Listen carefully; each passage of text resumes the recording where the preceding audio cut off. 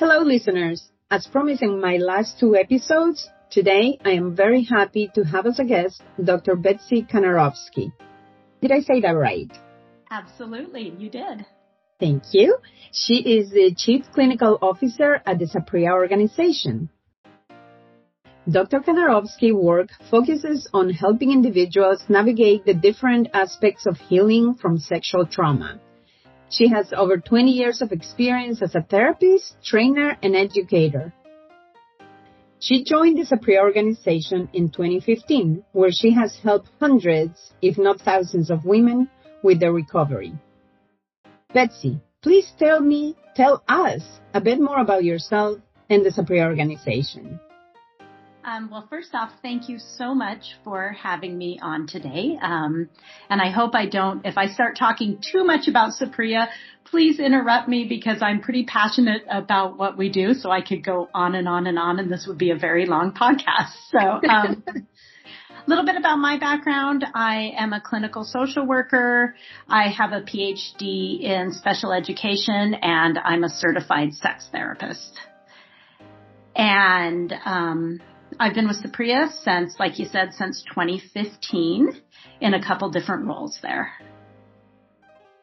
That's great. And, I love Saprea now. It's like part of my life, and I recommend it to everyone. I would love for our listeners to hear more about what Saprea does and how they help our community, how they help our survivors, our warriors that keep on going with their life. So Saprea exists to liberate individuals and society from child sexual abuse and its lasting impacts. And so we're a 501c3 nonprofit public charity, and we're funded by a combination of public and private donations. And the areas we work in are really three primary ones.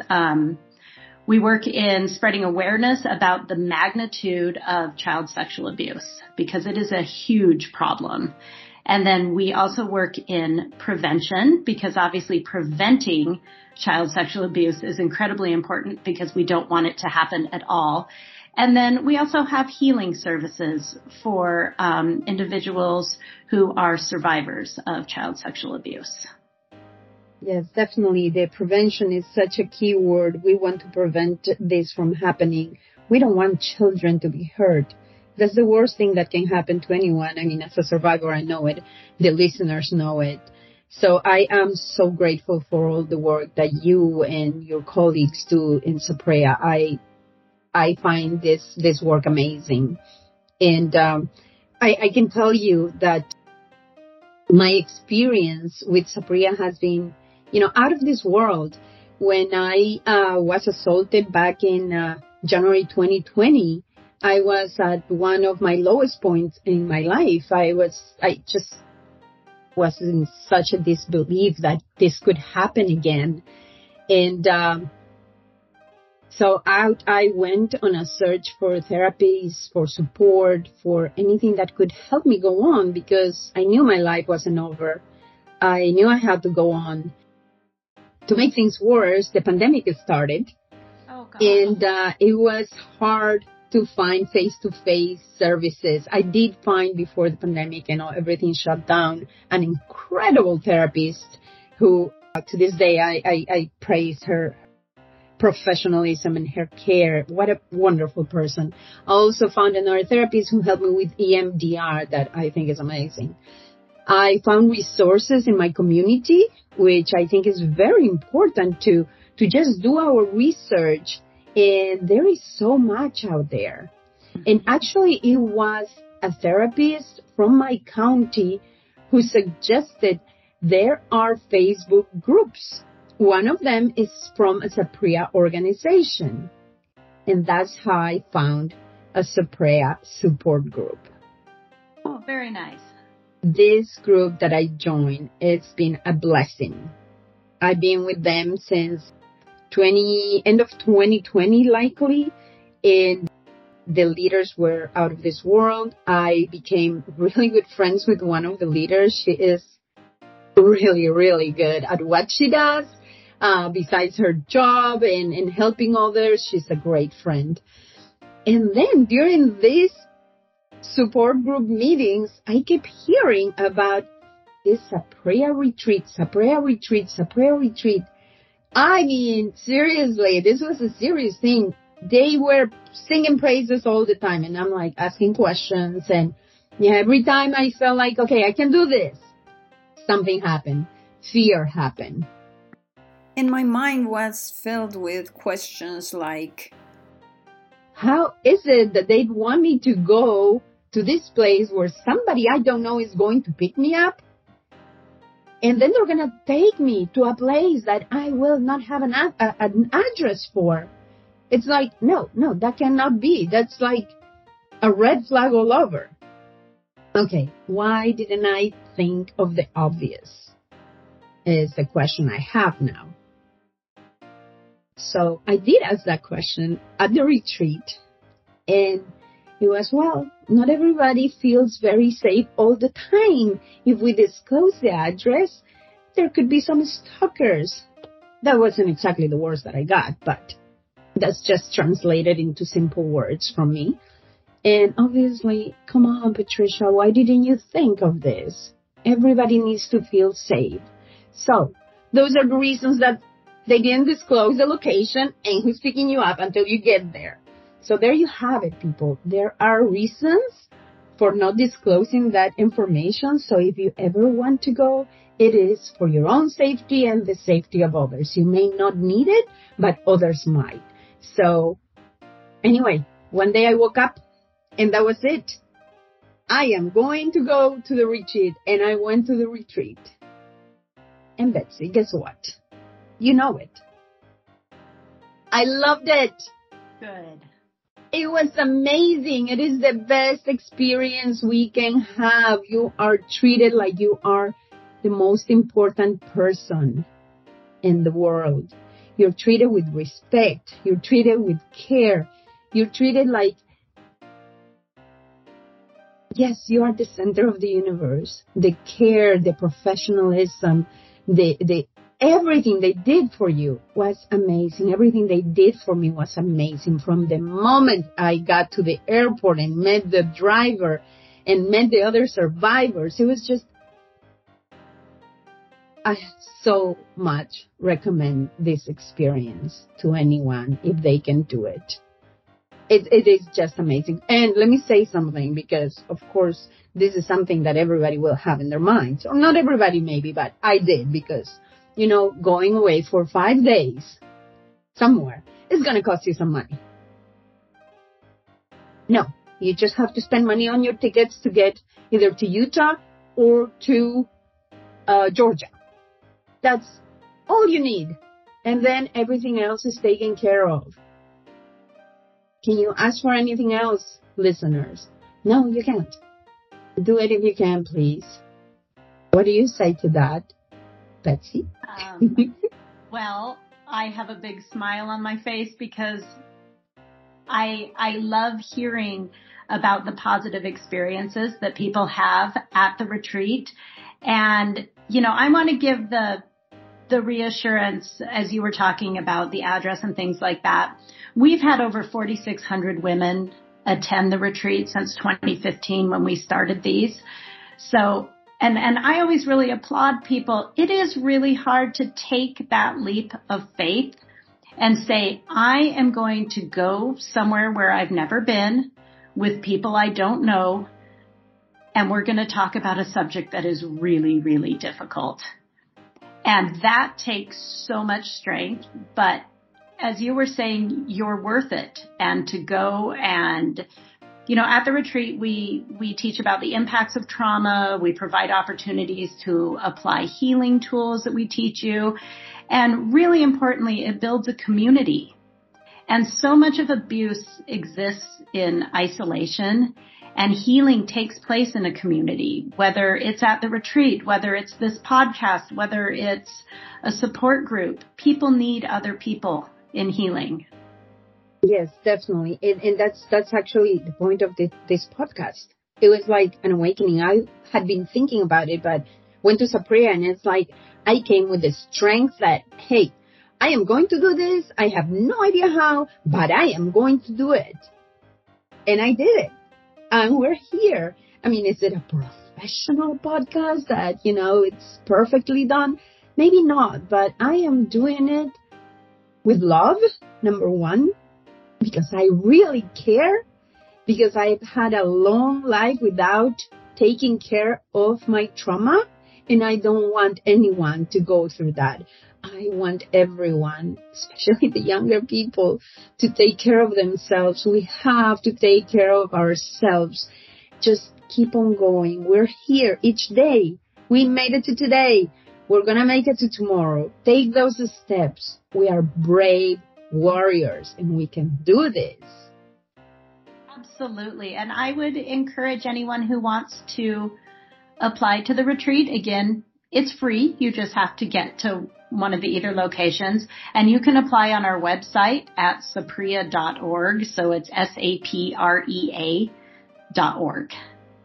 And you can learn lots more about it also, and, our other services, but that's definitely a good place to start. And we have a lot of online resources on our website. Also a whole library of information about common symptoms adult survivors might be struggling with, resource strategies, things like that. So even if you're like, I don't know about the retreat, check out the website. I think you'll find things on there. It is really good. It is really interesting, and you can always reach out to them. You can always reach out to me if I can answer any questions. My email again is powerinsurviving@gmail.com, and I am more than happy to talk to you about my experience. There are also support groups. Remember that. You can always go to Facebook, our friend, and find those groups.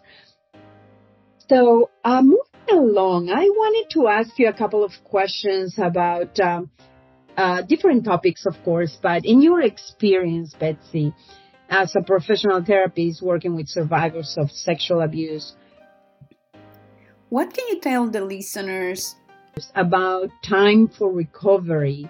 We would all love to have that magic pill that makes us all right in, a week, possibly, maybe a month, but we want that magic pill. Can you tell us all, what do you think about the timing? Well, there is not a one size fits all. There's not a definitive answer to this because it's very individual. And I wish I could say exactly what you said. Like, okay, if you do A, B, and C, then in 4 months, you won't be struggling with these symptoms anymore, right? And it doesn't work that way. There's not a right way to heal. There's not a right path. It's very individual. And so it takes time. And one of the things that I always like to talk about is there's not an end to it. It's not like one day I wake up and I'm healed and it's all over. Trauma doesn't work that way. But there is one day I wake up and I realize that I have the tools to handle the triggers that come up when I'm feeling emotionally dysregulated. I have the skills to recognize that, and I've done the healing and I've done some work in this, and I'm like, okay, I can handle this. This isn't going to completely derail me. But it would be unethical for me to say, oh yeah, everything will be fine and you'll be healed from trauma, because that's not life. Things come up. And so, yeah, I wish I had a really good answer, but there's not. It takes how much time it takes, but you're worth taking that time. Mm-hmm. And I tell you, I asked you this because I think it's important that people hear it from the professionals, but also from the survivors. Because like I said, I'm 57 and 2020, I was assaulted again. And like before, I wanted the pain from this assault, from this abuse to end. I really wanted it to end fast. I needed to be done with it. I felt like my world had gone down again. But I decided I needed to do something. And I went on a quest to find every possible therapist, therapy, support groups, therapy groups, you name it. I went for everything, any alternative medicine, any alternative groups, really anything except for drugs, of course. All because I wanted to get better, because I wanted to feel happy again, because I had found after 55 years of my life, happiness. Not that I didn't have it before, but this was a different kind of happiness, and I wanted to have that again. I knew I could do it. It is over 2 years later, and I'm there again. So it took me 55 years to find this amazing happiness for a few months. And then something happened, and I decided to push and put my all into finding it again. Of course, it is different for everyone. It can take you a year, it can take you 2, it can take you many years. You never really know. The thing is, we are survivors, and we will be survivors in recovery until the day we're gone. It really is, I believe, this is my personal belief, that we can manage our pain and our recovery. And I think it's important to remember that, a lot of times people will go through life very numb. And when you start to feel feelings, it can be really challenging. And doing that with the help of, yes, absolutely scary, with the help of support and professionals and, whatever that needs to look like for the individual. But you don't have happiness when you're numb. It may protect you from some of the other emotions, but that wide range of emotions is part of that experience. Yes, thank you. So another question for you. Okay. As you know, many of us had our trauma, like I was saying, and in terms of coming out with our history, in terms of sharing our pain, in terms of taking the first step and actions towards our recovery, what would be the best recommendation that you have for us to push ourselves to take the first steps, to just get out there and do what we need to do?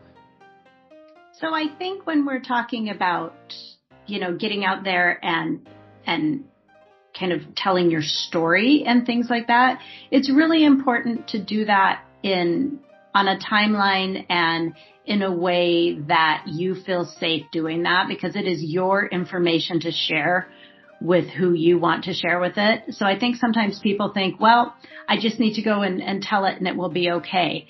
And I think it's very important to think of who are trusting people in your life that are going to be able to hold that space with you as you talk about your trauma. So that could be close friends, that could be family members, or it could very much not be family members.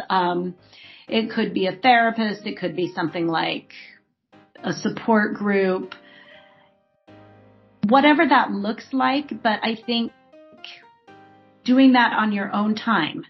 That said, it really sometimes is a leap of faith to say, you know what, I'm going to go to therapy. And I am going to say, yeah, I'm struggling, and this is why. And that's hard. That's very hard. But again, I think if one of the things I can really stress is that there is just not one size fits all. And I would never want to say, okay, go tell 3 people and a therapist, and then this is the path you need to be on. However, connecting with other people is key. And that doesn't mean you have to connect with them and then immediately share trauma or something like that. But it's that connecting with other people, taking those steps. And those may look like very little steps for some people at first that don't even involve bringing up their trauma. It's just starting to connect with other people and feel safe. Did I answer that okay? Yes, of course you did. Of course you did. Yeah, I think, encouraging people to take the first step towards the recovery, be it going to a therapist, it's also their choice. Sharing with their friend, also their choice. sharing with a family member, their choice. It's all about our own choices, I think, and where we feel safe. Yes. One thing that I want to highlight is that when we share and we feel safe by sharing with others, call it a therapist, a friend, a family member, we need to be conscious and be ready to receive an answer or a reaction that it may not be what we need. It can be very painful. It can be a disappointment. Or who knows, it may very well be that we get what we need, what we want, a smile, a hug, a question, saying, what do you need from me? What can I do for you? It may be what we need. What I'm saying is that just be prepared before you share with someone. Exactly. Mm. And I think, go ahead. No, go ahead, please. I was just going to say, I think sometimes people respond and they don't know how to respond. And so it may be kind of awkward or like that. And they are coming out of love, but it can feel very overwhelming to them, or it can be triggering to them because of their own history or history of a family member or something like that. So if you try to reach out to someone and it's not a very good experience, please don't give up, because your healing is so important. And you know what? Sometimes things don't work out. We can't control how people respond, but that doesn't mean that the next person is going to respond that way. And it doesn't mean that you don't have worth or anything like that. It just means that person, for whatever reasons they have, did not respond in a way that was helpful to you. Right. It's not about you. Exactly. That's what I was going to say. Whatever the response is, it's about them, not about you. They may respond in the right way, and that would be awesome because they know they have learned, or they may also have a similar experience, or they're educated in the subject, right? So you have a great feedback. So let's see, what time is it? I think we're approaching the end of the podcast. Let me see if I can ask you one more thing. So in terms of different therapies, because, there is different approaches. Have you seen any trend on therapy that may be more successful amongst survivors of sexual abuse? Anything that you think would be something that can help the survivors feel more comfortable, feel more connected, more efficient? Anything that you want to recommend? I think that's a great question. And the very first part of that goes back to what we've been talking about through this whole time, is find what works for you. Just like if you don't click with the therapist, please go find another one. I really want to stress what you said on that, because it's so important. You need to have that comfortable working relationship. And it doesn't mean that if it's not working that you're a bad client or they're a bad therapist necessarily. It just means this didn't work and you're not going to be the team working on your trauma, but you will find someone who is going to be part of that team. Same kind of goes for therapy. I know you were talking about EMDR, which is eye movement desensitization and reprocessing. And that can be really powerful for sexual abuse, sexual trauma survivors. We use that here, not at the retreats. We don't do therapy at the retreats. But basically, EMDR looks at how your brain stores traumatic memories and helps it heal, kind of shifts associations and memories so it doesn't take them away. Mm-hmm. So EMDR can be really, really powerful. I like that one. Somatic therapies, where you're incorporating your body in healing. So you're using breathing and mindfulness, meditation, grounding. Trauma is stored in our brain and our body. So the different somatic approaches can be powerful. And then cognitive processing therapy, where you're looking at your thoughts about the trauma, exploring that can work. It just really depends on what works for what person. Right. Yes, different therapies, different therapies. Again, it all depends on the person who's seeking help. Mm-hmm. Like I said, EMDR worked wonders for me. And one more thing that I wanted to say, EMDR or somatic therapy or any kind of therapy that we take on or simply support groups, because that's where we are now. We need to remember that as our memories come back to us, then others follow. Yeah. Because we forget, I know that I hardly had any memories of my childhoods and my adolescence. It was just incredible. But now I have more and more memories even now. So they will keep coming back, and it's really hard to deal with it. But I know also that I will never forget, no matter how happy I feel today or how happy I felt yesterday. I'm not forgetting, unless I get Alzheimer's and I forget everything. But while I am okay, those memories are there. I feel happy. I can feel happy. But I will have other moments where, for whatever reason, these memories come back very strongly. And I will have my cry, and I will let my feelings do what they need to do. If I need to cry, I will cry. Some days I feel like I really want to scream. I can't scream because I live in a condo. But I will find my out. I will find my out. And hopefully this out can be through the help of a therapist, through any kind of therapist, and through help from others. And no, there is no magic pill. There is no forgetting what happened. But there is work to be done. There is support that we can find. And we are a community. We are human beings, and we're bonded to each other. And we're bonded by our pain and by our experiences. And we're here for each other. I think you said that beautifully. I have nothing to add to that. That was Thank you. That was so well said. Thank you. You see, sometimes I do get emotional. I just wish I could help more people. I really do. I hope I'm doing my little part. That's my wish. You are.